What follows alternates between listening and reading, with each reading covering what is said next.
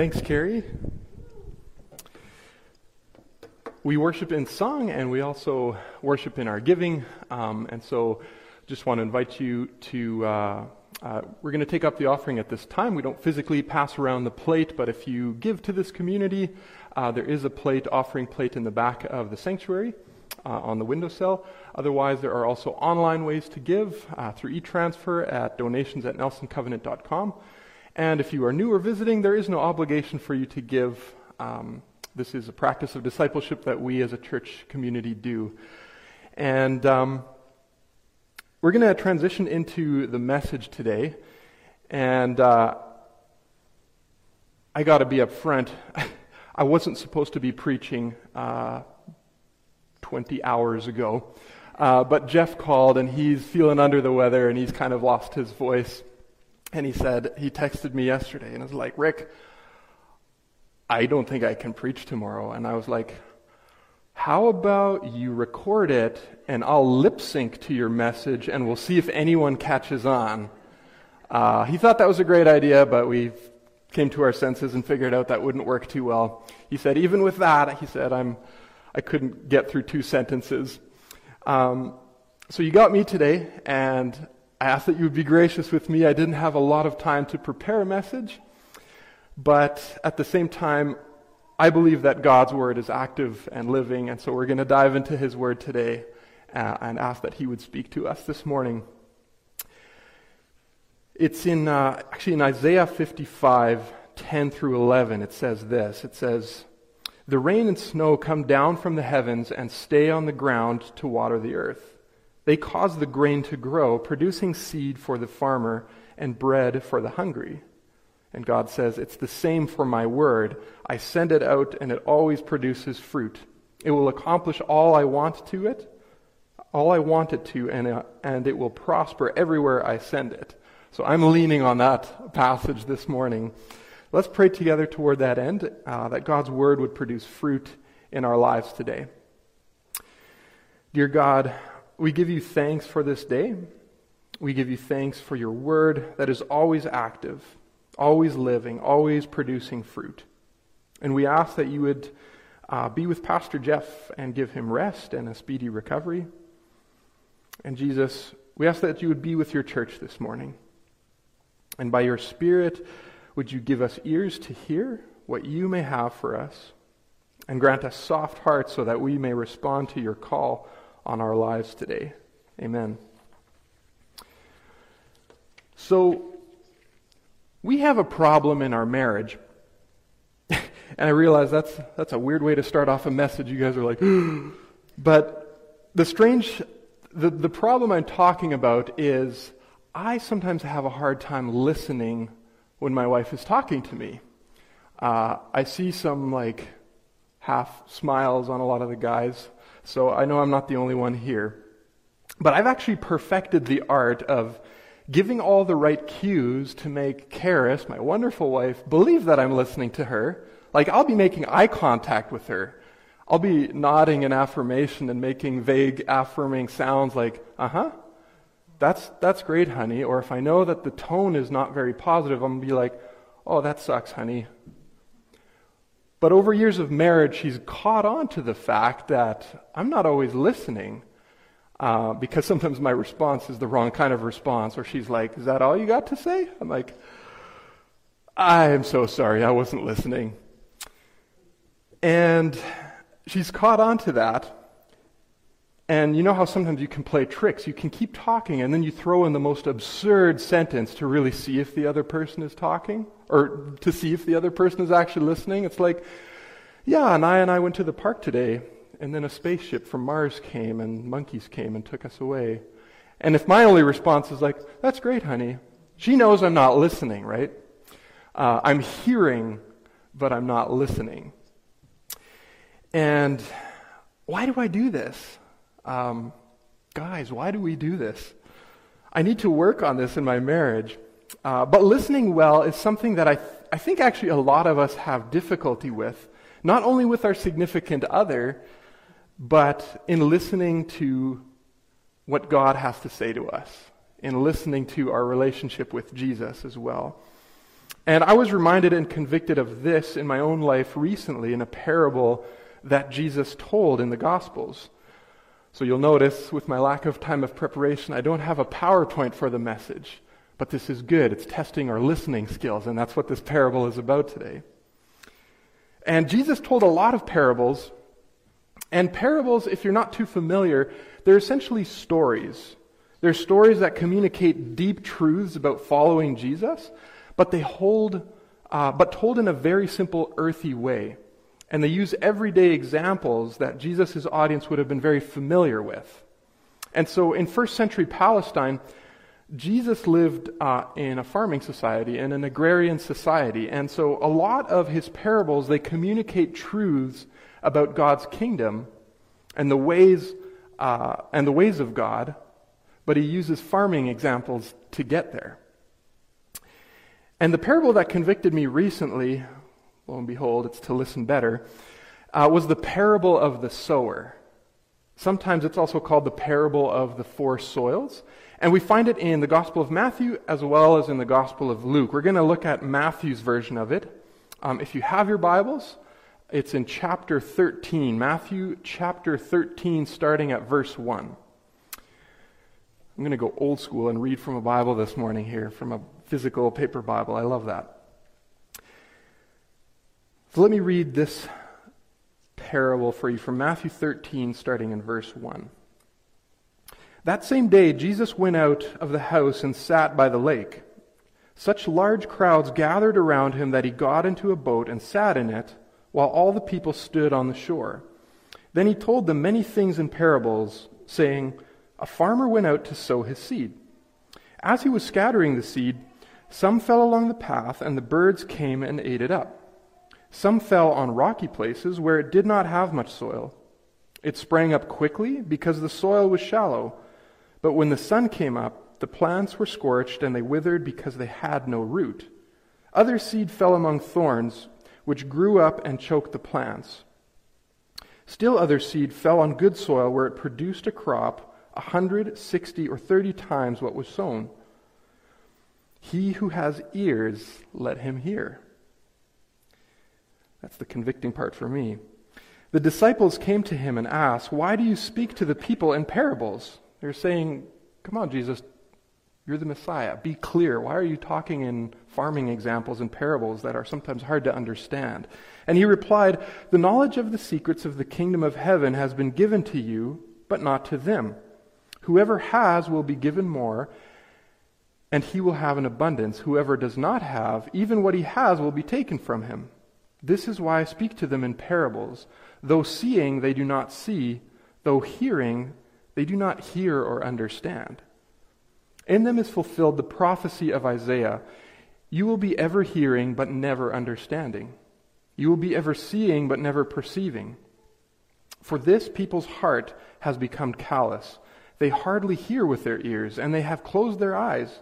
Otherwise, they might see with their eyes, hear with their ears, understand with their hearts, and turn, and I would heal them. But blessed are your eyes," he's talking to the disciples now, "because they see, and your ears because they hear.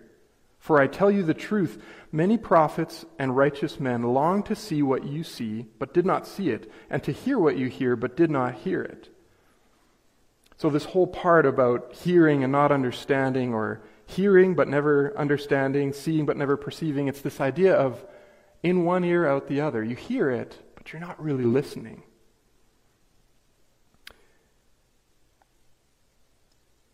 Listen, then, to what the parable of the sower means. When anyone hears the message about the kingdom and does not understand it, the evil one comes and snatches away what was sown in his heart. This is the seed sown along the path. The one who received the seed that fell on the rocky places is the man who hears the word and at once receives it with joy. But since he has no roots, he lasts only a short time, and when trouble or persecution comes because of the world, he quickly falls away. The one who received the seed that fell among the thorns is the man who hears the word, but the worries of this life and the deceitfulness of wealth choke it, making it unfruitful. But the one who received seed that fell on good soil is the man who hears the word and understands it. He produces a crop yielding 100, 60, or 30 times what was sown.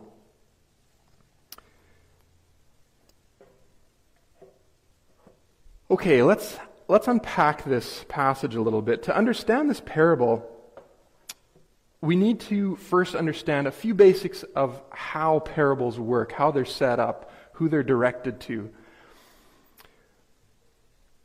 Jesus' parables, they're generally directed at three groups of people if you look through the Gospels: the Jewish leaders, the crowds of people, and his disciples.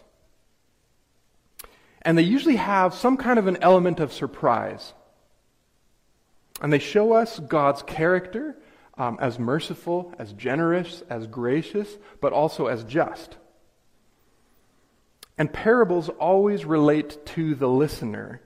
And this is what makes them so powerful. They related to the listeners back then in first century Palestine, but they also contain the same truths for us today.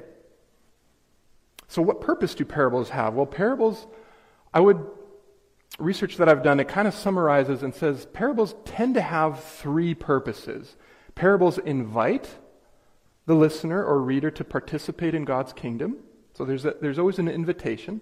Parables challenge the listener or the reader to interact with God's kingdom. And here's the one that might make us a little uncomfortable because we're in a soft culture, right?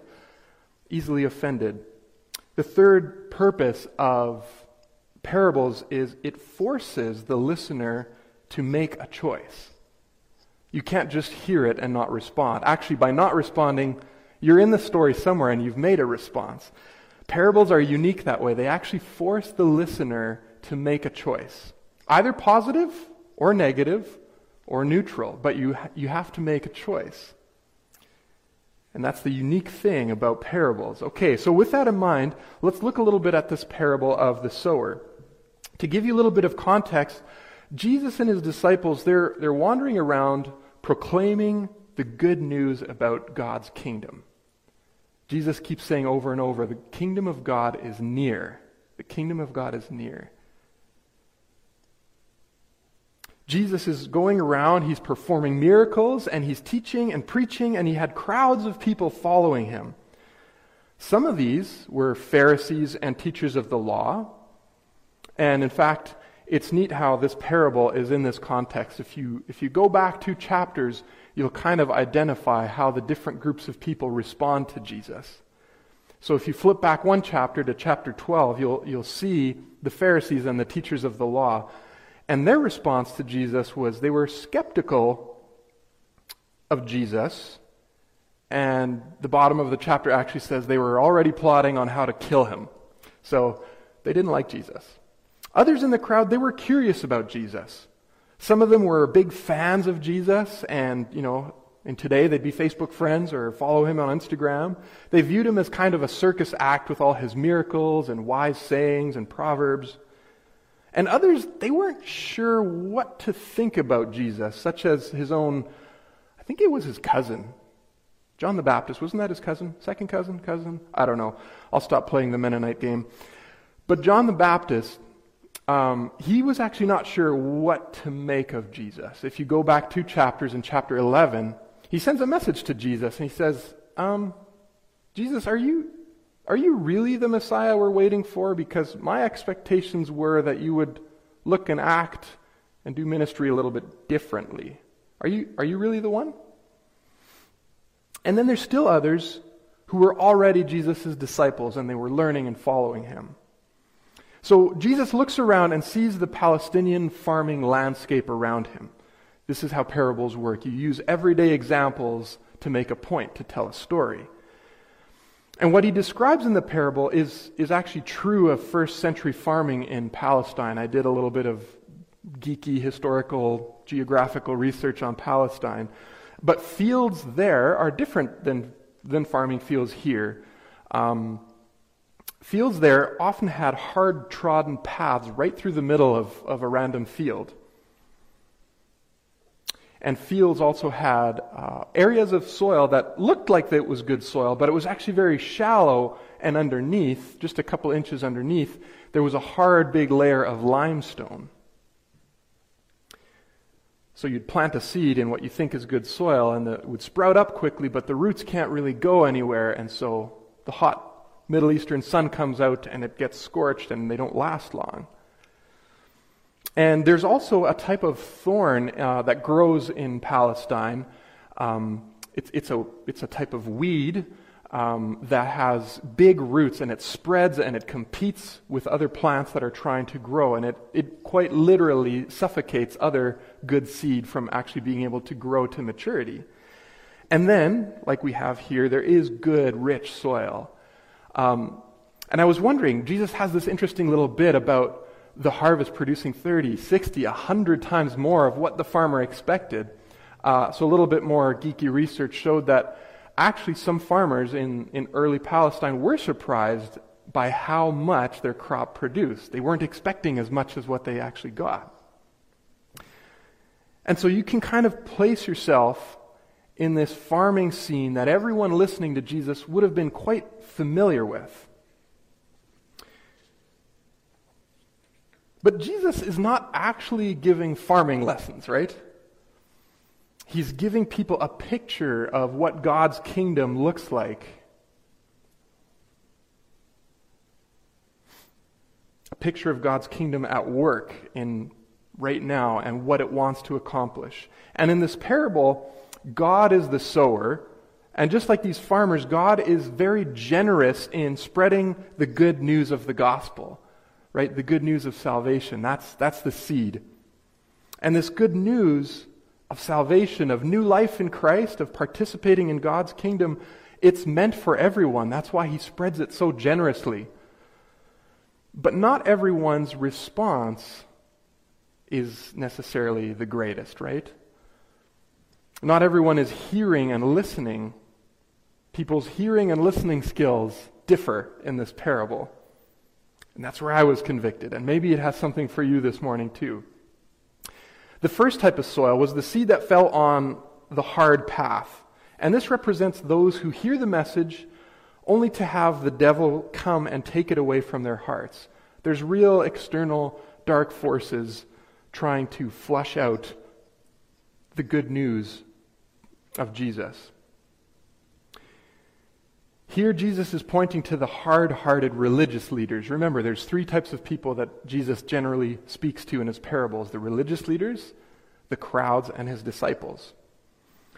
So he's pointing to the hard-hearted religious leaders who had spent all their life studying the letter of the law, but they had missed the spirit of the law. Self-righteous, judgmental, hard-hearted. They didn't receive Jesus' words. They assumed they knew what God's word was about. It was their job to keep every little rule and detail. They closed themselves off to Jesus, and therefore they actually opened themselves to external forces working to tear the gospel away from them. Sometimes the soil in our life, I think, can be like this hard path. For the Pharisees and teachers, it was this idea of self-righteousness, of thinking, I've got God's word figured out, I know what to do. If you can't keep up with me, you're not in. So for them, it was a problem of self-righteousness. Today, that might look like a religious person who comes to church every week, tries hard to be a moral person, but they're living like they're their own savior, right? Or it might be a person who had a bad experience with a Christian and now wants nothing to do with the gospel, and so they've hardened their hearts toward Christianity. Or maybe it's someone who hears the invitation of Jesus, but rejects it and clings to other forms of seeking their own salvation. Forms of salvation or righteousness that are not founded on Jesus. And so they close themselves off to the gospel and therefore open themselves to other ideological influence that pose as saviors, but are actually not. Maybe those other saviors seem to offer really good things like justice, like equality, like human flourishing, but the way in which these other false saviors achieve those end goals are ultimately not rooted in capital T truth. And therefore they fall short of their ideal, or they end up not delivering what they promise. And they also become just another way of self-righteous expression. The second type of soil, it's shallow and there's underlying rock underneath, right? People hear this message and they receive it with joy, but since they don't have deep roots, they only believe for a little while and then fall away when the going gets tough. These would be called fans of Jesus, but not disciples. Right? It's the attitude of wanting all the blessings and benefits that Jesus offers, but without the cost of discipleship. I'll stick with Jesus, right? As long as life is going well, as long as things are happy and things are happening for me. But I'll be looking for something else if Jesus starts to ask too much of my life. Or if I experience hardships in my life, the going gets tough, I'm going to go elsewhere. It's being a fan of Jesus, but not a follower. And then the third type of soil is the soil with thorns. They hear the message, but all too quickly the message is crowded out by the cares and riches and pleasures that the world offers. And so the seed takes root, and it starts to grow, but it never actually grows to maturity. It doesn't actually produce fruit. And these types of people, they're also fans of Jesus. The gospel is growing in their life, but the problem is there's other stuff also growing in their life that's competing with the gospel. That's hindering and impeding God's word from growing well and maturing. There's thorns and weeds competing for your allegiance and commitment. This passage mentions things like anxiety or worries, preoccupation of accumulating wealth for yourself, fame. Luke's version of this mentions the pursuit of pleasure and entertainment. And other lists in the Bible, they mention greed, bitterness, unforgiveness. It's like a garden where you're trying to grow something good, but you never actually weed, and all these weeds and thorns are starting to crowd around your good plant. You got to pull those out. You got to make space for God's word to actually grow and take root and produce fruit. And so the result is that if we want God's word to take root in our life, but we're not willing to weed out any of the junk, God's word can't produce a lot of fruit. It can't grow to maturity in us. And last, there are the people that are like good soil. They hear God's word and they cling to it, and it produces a huge harvest of good fruit. And in fact, the parable says it produces way more than you would expect. And so these four soils, the way that parable works is we don't have an option to say, oh yeah, none of those soils describe me. No, Jesus is intentional about parables in that we all fall into one area of this, maybe multiple ones. Each of us falls into one of those categories, one of those soils. And I think if we took a good look at our lives, we'd probably realize that maybe we've been in all of those soils at different points in our life. I know I have. And so what I want to invite us to reflect on, and this was first a conviction for me, and I don't know where you're at, what soil you are at, but to ask that question, which soil are you like right now? And how can you tell if you're good soil? Well, this parable, although it's complicated on one end, it's actually simple and earthy on the other hand. It's very applicable. How do you know if you're good soil? This parable gives us a very applicable way of telling. It simply asks, what kind of fruit do you see in your life? What kind of fruit do I see in mine? What is my life producing? What is yours? And the way we think about that is think about, what are your goals? What kind of decisions are we making on a daily basis? How do we treat other people that we interact with? What is your life growing? That will tell you what kind of soil you're in. Galatians 5 gives us a list of the fruit of the Spirit, the fruit that the gospel wants to grow in us. So if you're wondering, well, what kind of fruit does that look like? Turn to Galatians 5, verse 22. It says this, "But the Holy Spirit produces this kind of fruit in our lives: love, joy, peace, patience, kindness, goodness, faithfulness, gentleness, and self-control." Ooh, that one hit me hard. Are you more... And so the question for me, and hopefully for you, is not do I have all of those fruits perfectly matured, ready to harvest, but are they starting to grow in your life? Are you more patient now than you were last year?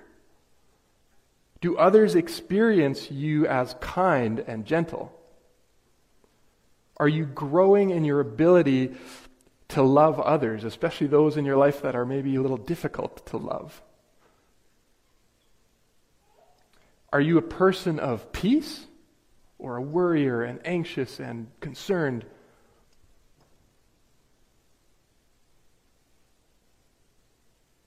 This stuff is really practical, right? Is there joy growing in your life that are not dependent on circumstances? It's not the same as happiness. You can identify which kind of soil you are by looking at what your life is producing.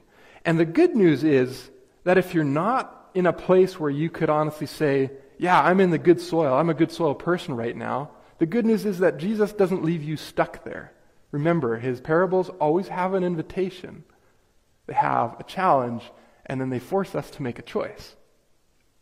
He doesn't leave us stuck there.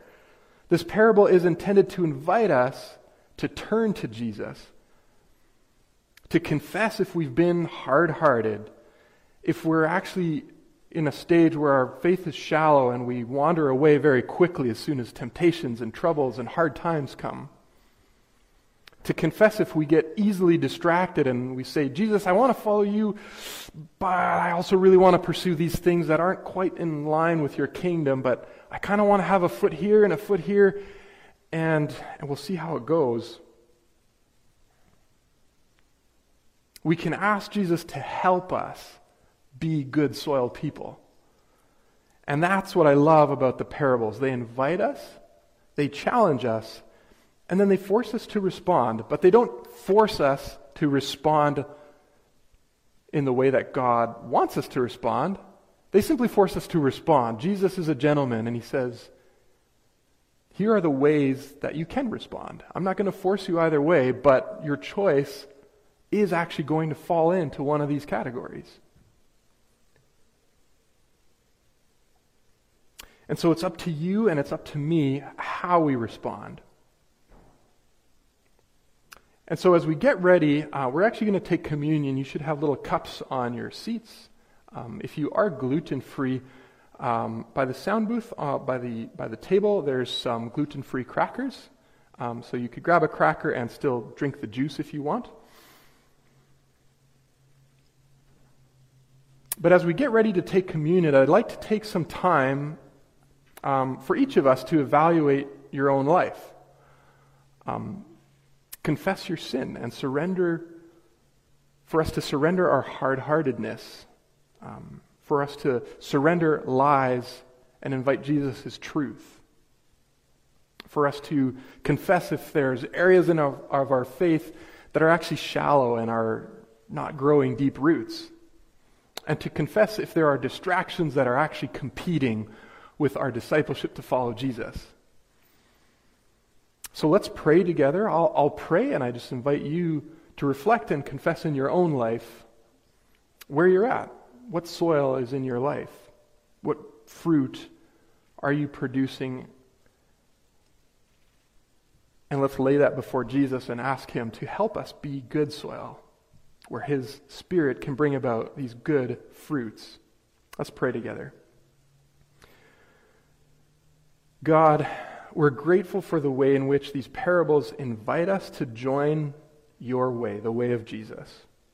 And we're thankful for the way that you challenge us to evaluate our own lives and to respond to your call. God, we confess that we have sinned against you in thought, in word, in deed. We've sinned by what we have done and by what we have left undone. Jesus, we are sorry for the ways that we harden our hearts towards you. We're sorry for the ways that we so easily stop following you, and sorry for the ways that we allow other voices and other junk to crowd out your voice and your place in our lives.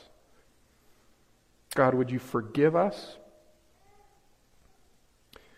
for the ways that we haven't loved you or loved our neighbor? And we ask that you would transform the soil in our life by the renewing of our minds. Help us, Jesus, to be good soil where your word can take root and grow in us and produce much fruit. We pray this in your name, Jesus, with thanksgiving. Amen. So we're going to move into communion with that time of preparation. And Scripture teaches us that if we confess our sins, that God is faithful and just to forgive all sins, no matter how big or small they are, and all unrighteousness. So would we be strengthened by the Spirit to be good soil,